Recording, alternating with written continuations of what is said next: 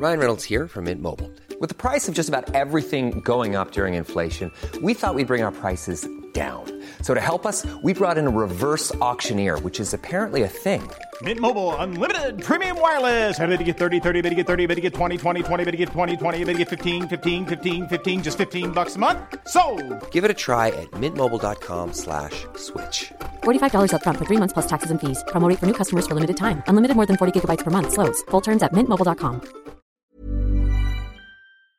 Welcome back to the Lantern Rouge Cycling Podcast, here with Benji Nyson for perhaps the craziest and best Grand Tour stage of the year so far. We're both still kind of in shock, reeling at what just happened in the Vuelta a España Stage 20, which is like the northern Spanish version of Liège-Bastogne-Liège. Incredible stage designed from San Checho to Castro de Ervilla. 203 kilometers, over 4,000 meters of climbing, medium mountain all day. It's shallower at the start, then they got a bit of respite in a valley before the 100 k's to go, and then the real climb start. 7 k's 5%, 6 k's 6%, 10 k's 6% with 6 k's at 7.5%. Alto de Prado, 5.5 k's at 6.2%, but the start ramp is 1 k at 10%.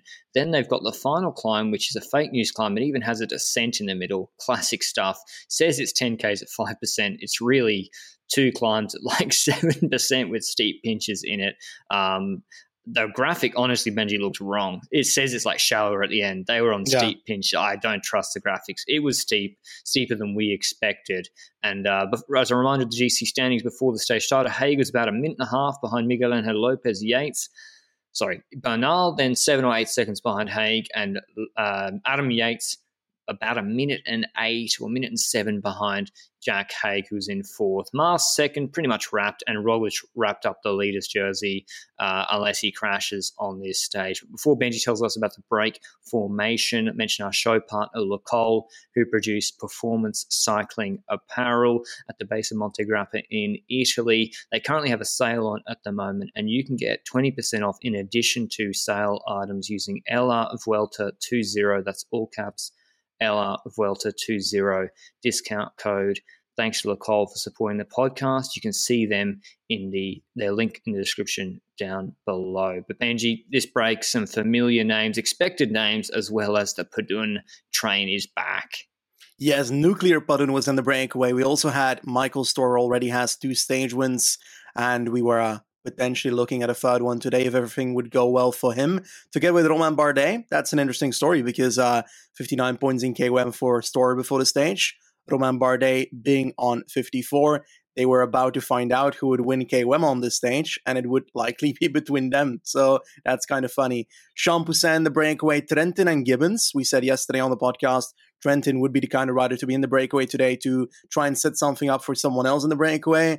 I named De La Cruz, but it seems like they went for the likes of Gibbons on this one, who actually is African continental champion. You would easily forget that also exists next to the European one because we almost never see the shirt in races, but Gibbons is definitely showing it today. Mikel Biscara in the breakaway, Stan de Wolf, Jan Hirt, who lost Mankies yesterday as his leader, so has the ability to try for himself. Danny Navarro, Chris Hamilton, so Hamilton another rider for Champoussin and Bardet.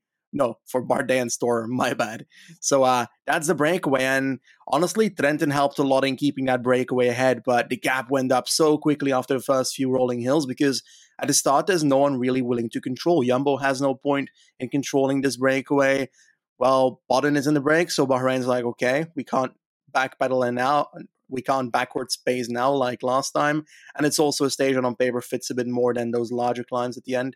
So that's also a reason I think why Bahrain also doesn't pace in the peloton here. Obviously, Bodden being in the break is the main factor though. And the likes of Ineos not pacing yet. They also have limited riders, so I don't think we can expect that at that point. But the gap went up to 11 minutes, and I was like, this is the break winning. 11 minutes is a lot. I don't know how anybody's going to catch this again, like genuinely. But that swiftly changed, right? Because we had Ineos moving to the fore.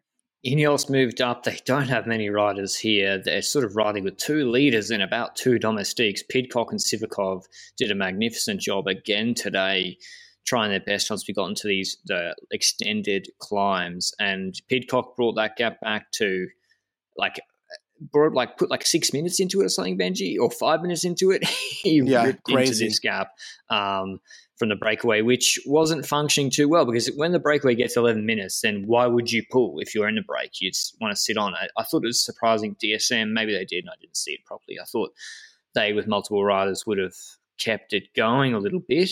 The problem is, are they teammates if they want to fight against each other for a KOM? Haha.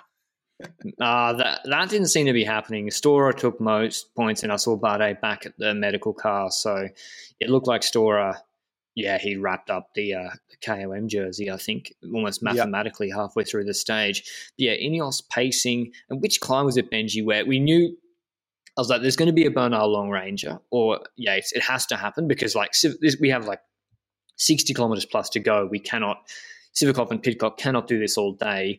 They didn't do it the first climb. It was funny how they swapped Pidcock, Benji, at the crest. Pidcock was pulling, and then they put Sivakov for the descent. I was like, isn't that the wrong way around? And then the next climb, they do it again, and we see off the pace of Sivakov and Adam Yates, almost he does it before they finish the pull. It kind of surprises people. I thought it was a hard dig. People say, a soft. I thought it was very, very hard, that dig, and that was where the chaos all started. What climb was that, Benji? Like 60 Ks to go? Yeah, 60K to go on the Alto de Mugas, as we predicted yesterday, where Ineos would attack, because everything so far in this stage was very predictable, knowing that Ineos would likely be the team that would light things up, because they have two riders in GC that are not on the podium, and two riders that one of them would be happy with the top 5, but the other one that is not in the top 5 is going to YOLO attack for a podium here, and we knew somebody would do it, and Adam Yates was the first one to make that push on Alto de Mugas. And I was kind of surprised, because I expected it to be Bernal personally, just because it feels like Bernal's that kind of rider more than Adam Yates is that kind of rider in my eyes. But he surprised me, and he did it quite well, because his tempo did not make gaps really. Kruijswijk was able to keep in his wheel, but the tempo was high enough to drop basically half the group and put Bernal on a bit of trouble, it seems. Some people were saying that he was just waiting in the wheel and was waiting at the back to make a strike themselves, but he looked the same way that he looked when Roglic was dropping him in week 1. Do you think so as well? He was on the radio straight away. You could see him on the radio telling Yates, or maybe he was just talking to the car being like, guys, I don't feel good, because I guess the plan would have been... I think you're right, actually, with Adam Yates, because he stopped on the left side of the road after that attack, going slower. Very, almost straight away, and I think the plan was for Bernal, you'd think, to counter, and he couldn't straight away. And I think at that point he's like, guys, I can't do a 50-kilometer solo raid or raid with Roglic on this stage. I can't do it. And I think, this is just me reading into what I saw on the road, I feel like Bernal just then threw in all he had into an attack, which was marked very promptly by Jack Haig, to basically just another counter to set up Yates.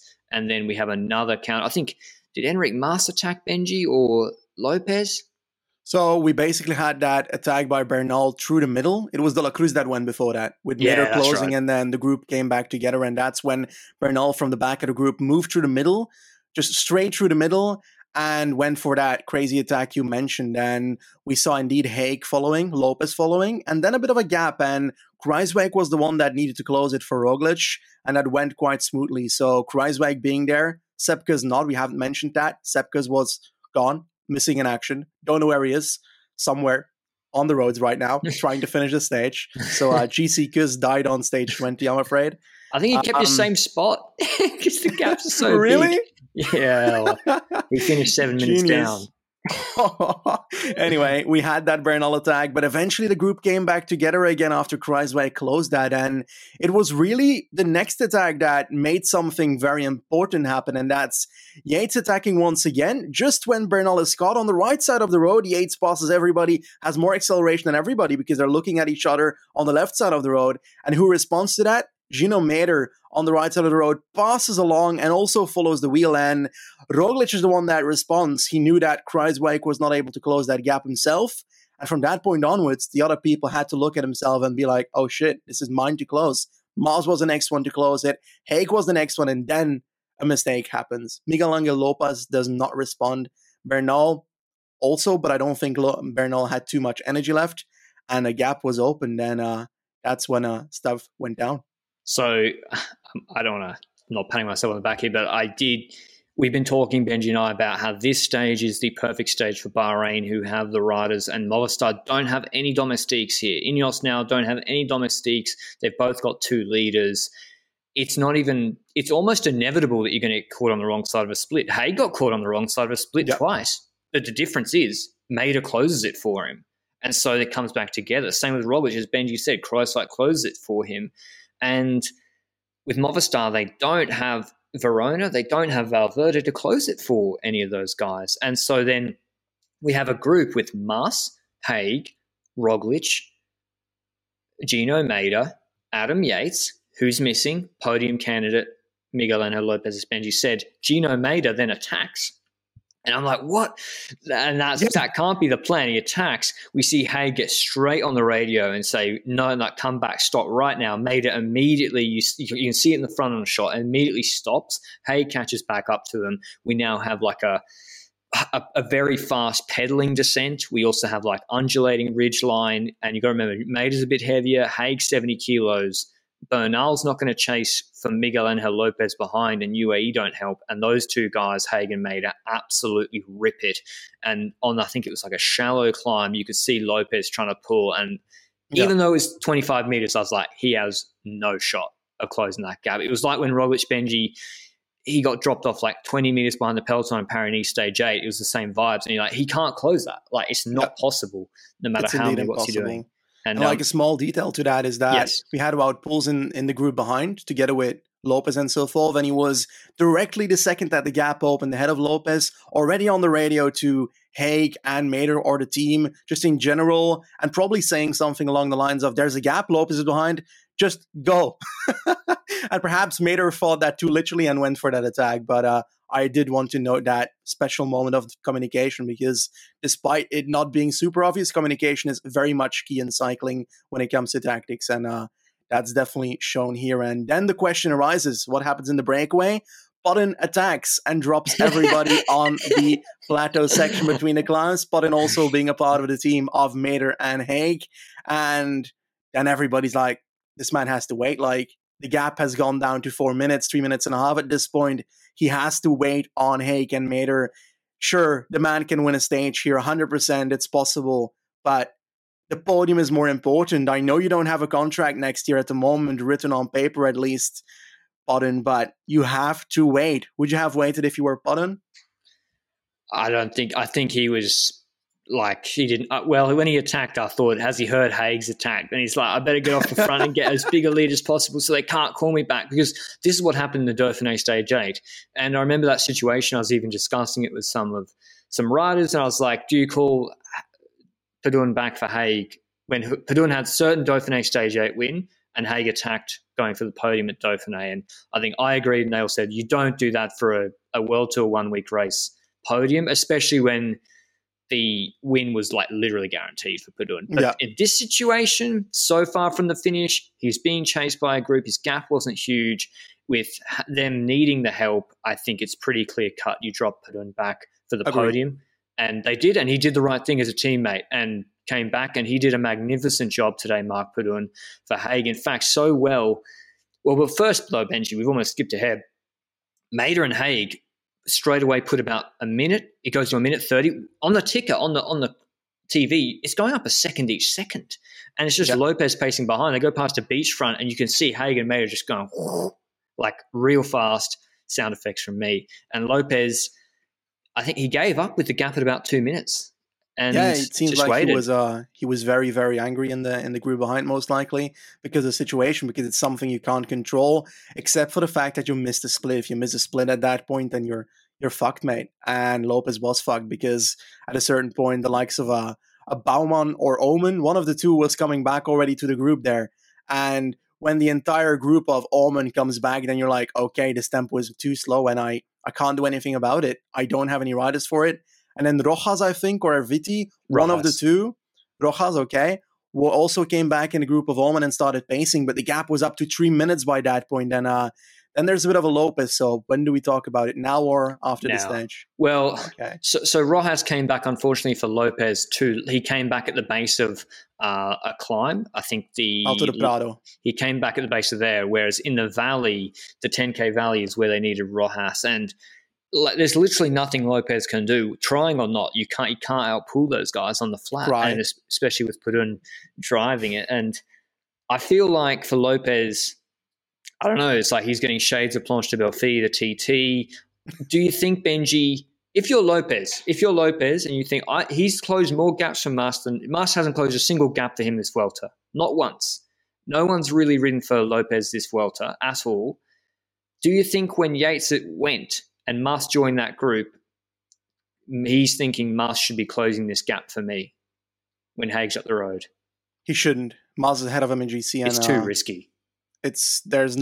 I don't believe in that aspect. Like, it would be stupid if he's thinking that, no offense. Like, because Mas is clearly the biggest leader here at Movistar right now because he's ahead of him in GC. Quite simple as that. On paper, his time trial is also more consistent. They know that in the team. So there is no point in this race where I had the idea even that that Mas should be doing something for Lopez. Lopez was always the secondary leader in that team, and that's definitely the case as well today. So then he got angry, and we didn't see any of this at that moment, but we heard rumors on Twitter because La Flamme Rouge was posting stuff they heard from RTVE, which is, I think, Spanish television. Yes.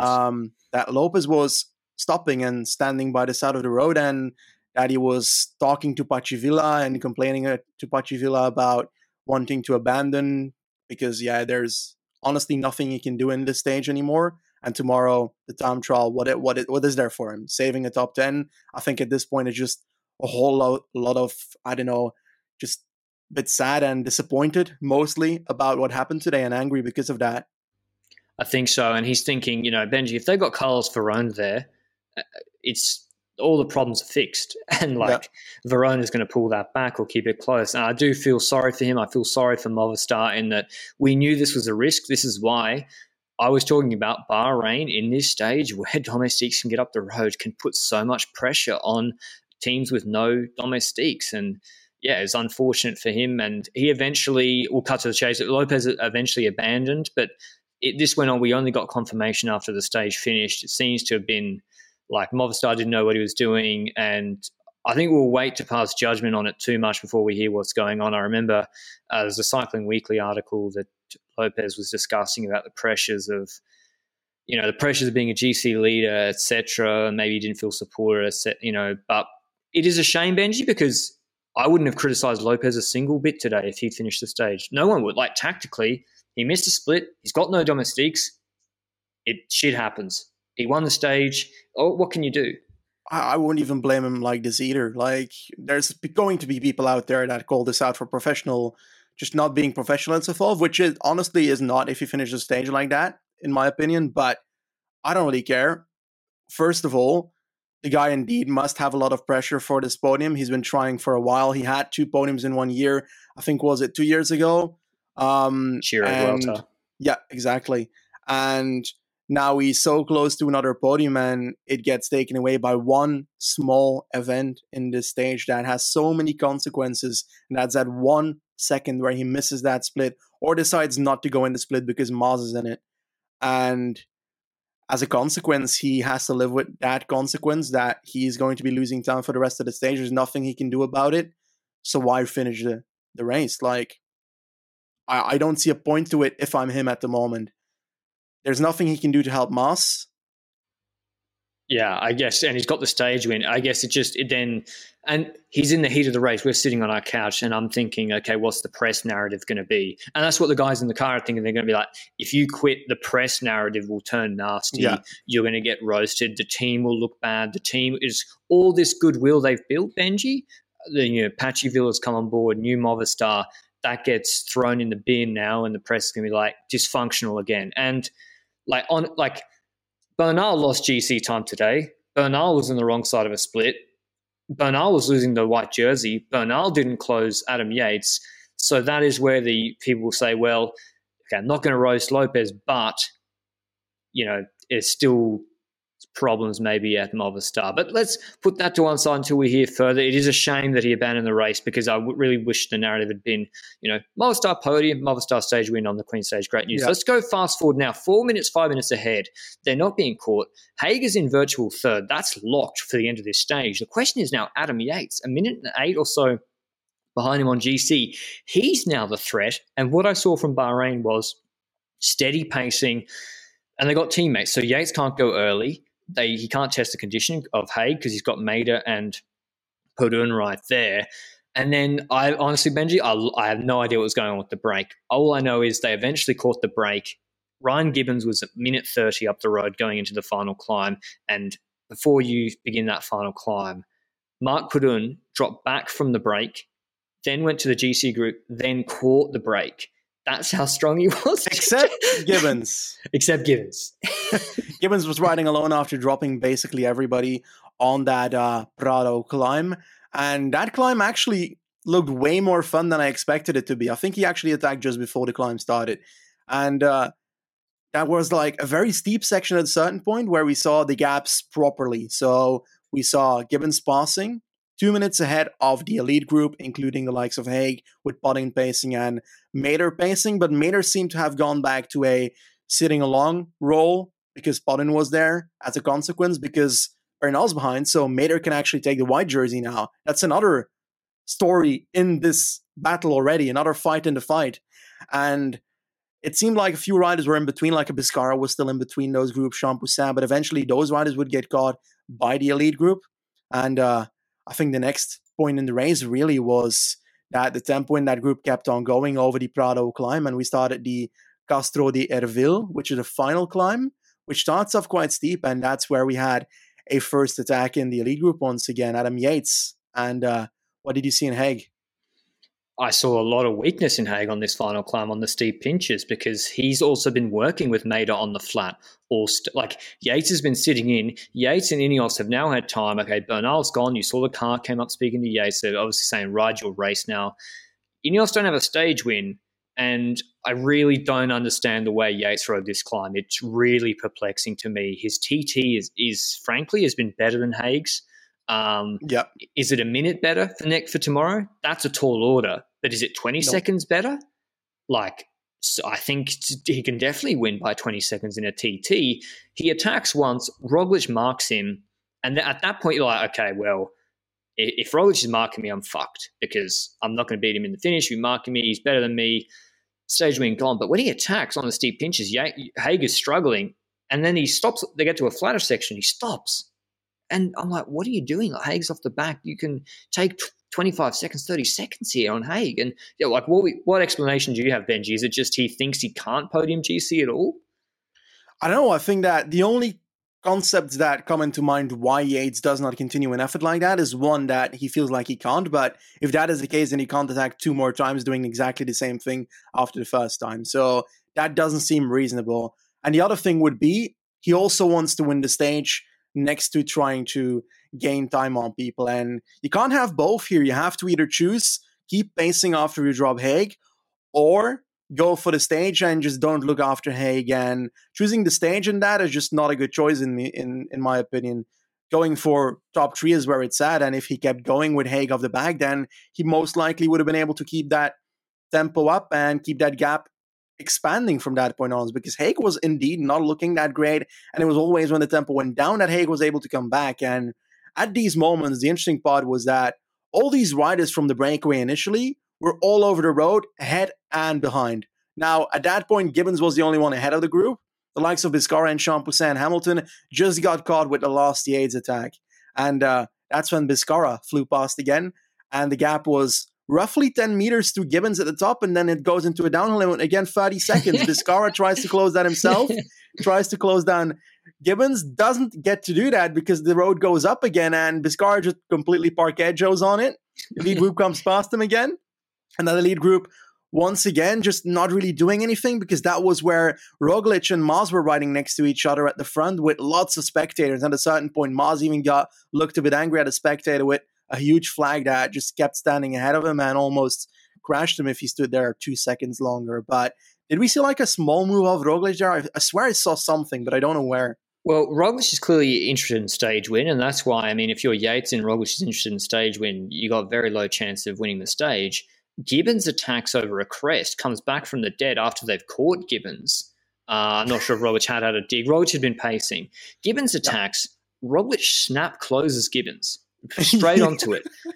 Mast attacks Yates, who'd been sitting on, and when we're talking their finessing, these guys were literally like not pedaling once they, and Hay got to recover. And I think, and then Mader is even coming back. And then Mast attacks, Yates closes. I'm like, Yates does have the legs, so he's just going for stage win, I think. And then Haig's able to get onto his wheel. And then Roglic is like marking everyone for stage win. Perfect finish for him. He's caught Gibbons, marked Gibbons, and then out of the blue, off the top rope, Champoussin, who the odds for him 5 minutes before this to win this stage would have been astronomical, screams past them over a crest into like a faster section. 23-year-old Frenchman on Age d'Azur Citroën. His face, he's got no sunnies on his face, the best pain face we've seen in a while. And Roglic lets him go. I'm like, I'm so confused now. Do you just hate UAE? Are you cooked? Like, to me, that doesn't really make sense, but whatever. Champoussin, no one chases him. Yates doesn't pace. And he goes on to win this stage easily in the end, despite Roglic doing his thing and, that patented acceleration at the end where he easily gaps Adam Yates and Mast. So Champoussin wins this stage, an incredible one. I'll always remember. 6 seconds out of Roglic, 8 seconds out of Yates and Mast, who were 2 seconds behind Roglic, who put 4 seconds into Haig, and then Yates also gets the 4 bonus seconds. But if I'm Yates, that could have been 20, 25 seconds easily, plus 6 bonus seconds if Roglic beats him. Certainly. He would have been potentially on the podium already if he kept on going from the first attack. And I don't know, it's incomprehensible what Yates did on this finish. And he may have just given away a podium, because I find it very much less likely that he podiums tomorrow with a minute gap. But hey, I guess we'll figure that out tomorrow. It's still a battle that's ongoing, which also is kind of fun. I'm glad that it's not like a minute 50 or a minute or 2 minutes 20 or something like that. I'm glad it's like a minute so that we still have that battle in the time trial tomorrow. But when it comes to Maz and Roglic, I don't think anything can really change there in GC. The gap is significant, and unless something happens to either of them, but we don't want that to happen when it comes to mechanicals and so forth. But Champoussin, first pro victory after we've called him for so many stage wins the last 2 years on this podcast, because he kept going for that bloody top 20 in GC. And fun fact, he now has both 16th and a stage win. He's only 52 minutes back. Yeah, the gaps are huge. 10th in GC on 20 minutes. But I'll let you discuss the top 10 here. The GC gaps are outrageous. Roglic 2:38 ahead of Mast, 4:48 ahead of Haig, who's a minute exactly ahead of Yates in 4th. Gino Mader moves into 5th and takes the white jersey, barring a mechanical or something tomorrow. He's on 8:14 in 5th, 3.5 minutes ahead of Egan Bernal. Koos doesn't move a GC position despite losing 7 minutes today on 13:42.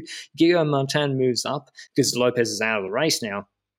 Everyone moves up. Guillaume Martin into 8th on 16:11. De La Cruz on 16:19. So 9th and 8th I think will change. Großschartler moves back into the top 10 on 20:30. I can't remember a 20:30 gap at 10th, Benji, before.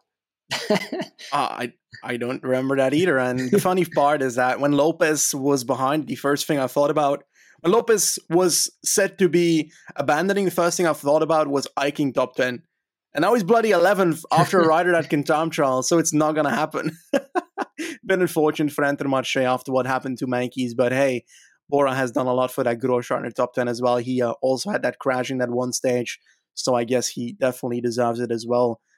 Oh, what a stage. Like, for me, this is the best Grand Tour stage of 2021. Montalcino was fun, but GC-wise, it didn't change as much as this one in my eyes.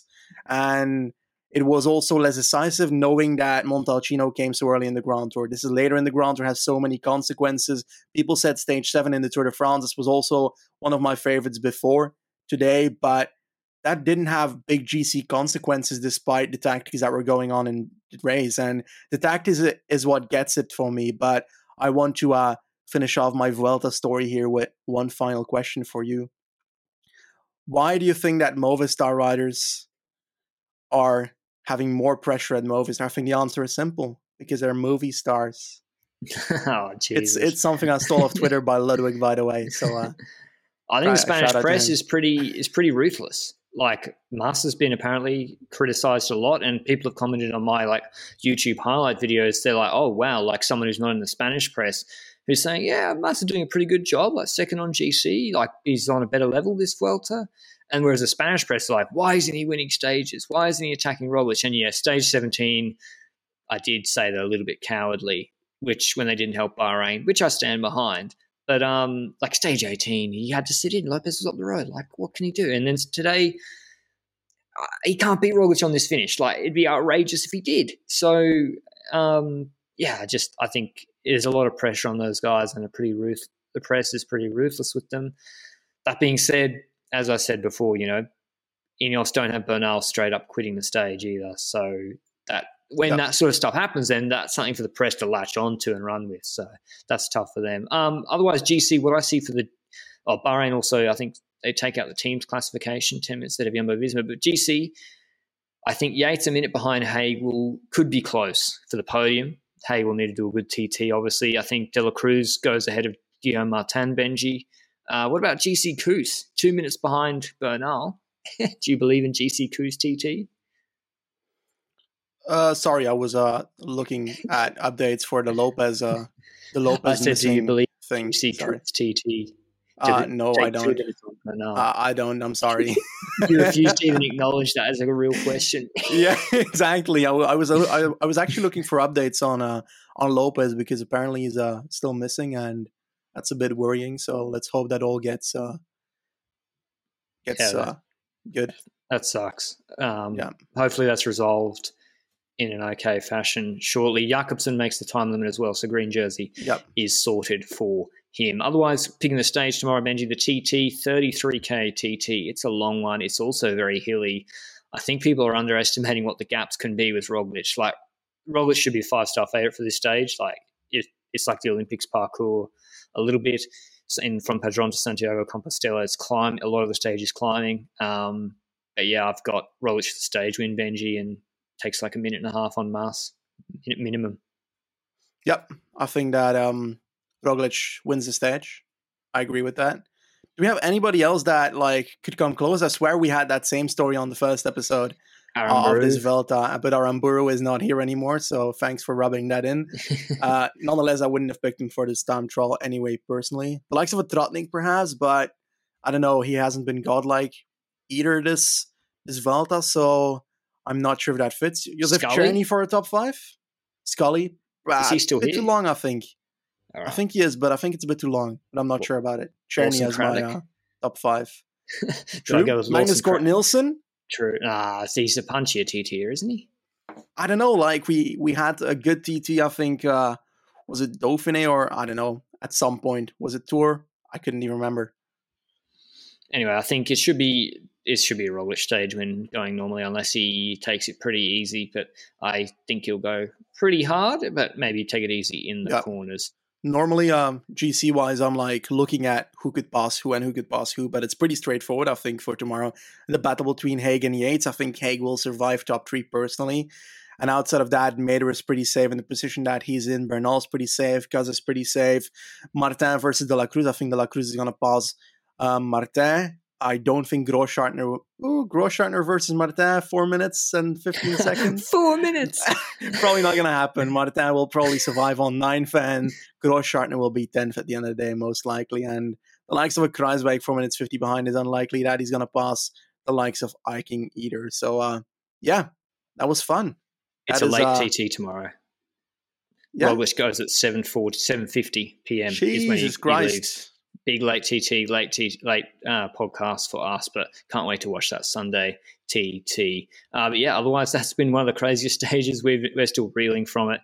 I think we'll have to do tomorrow the Bing Bank and Sarah Tizet Ladies Tour. La Vuelta, Benji. I'm kind of still a bit shook and mumbling incoherently. Yeah. So, and especially as Haig is a friend of the podcast as well. Go on, yes. Yeah. Final question. I think that whenever we see a Grand Tour, we tend to judge it based on the fact that the last few stages are great. Do you think that this stage makes this Vuelta so much better than, for example, if it wouldn't have had this stage?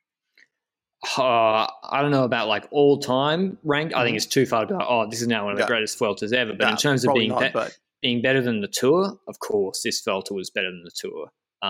In terms of excitement for me, yes, there were some draggy stages, but GC tension is really what interests me, and we have this until we have it tomorrow too, for at least the podium.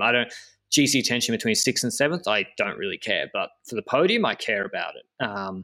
Rio de Giro, I still prefer this Vuelta personally. There's been a lot of storylines in this Vuelta, and I don't think it's just this stage. I've actually enjoyed a lot of other stages which haven't had as much interest. Like I really enjoyed Gamoniteru. I really enjoyed some other stages in the Vuelta. Second week was a little bit... was much more fun than Zoncolan in my eyes personally. Yeah. Like when I'm looking at GCs, I'm comparing this one to perhaps a lesser version of Giro last year. Giro last year had the tension at the last week that made it so much better. But the problem there is that was for first and this is for third. And that makes it, of course, a bit less, but certainly one of the better ones, if not the best finish of a Grand Tour this year. Yes, and we love tactics. So the tactics of Bahrain, as I said, really love it. But that's all from us today. One thing we could ask of you, if you've enjoyed the Vuelta a España recap podcast, is to try and get us to the 20,000 subscriber target on YouTube. If that's where you listen, we're at 19,500, nearly there. If we can get there by the end, that would be awesome. Or if you listen on podcast players, to give us a review or a rating if you enjoy the content. But otherwise, we'll see you at the recap of the all-important TT tomorrow. Ciao. Selling a little or a lot? Shopify helps you do your thing however you cha-ching. Shopify is the global commerce platform that helps you sell at every stage of your business. From the launch your online shop stage to the first real-life store stage, all the way to the did we just hit a million orders stage. Shopify is there to help you grow. Shopify helps you turn browsers into buyers with the internet's best converting checkout. 36% better on average compared to other leading commerce platforms. Because businesses that grow, grow with Shopify. Get a $1 per month trial period at shopify.com/work. Shopify.com/work.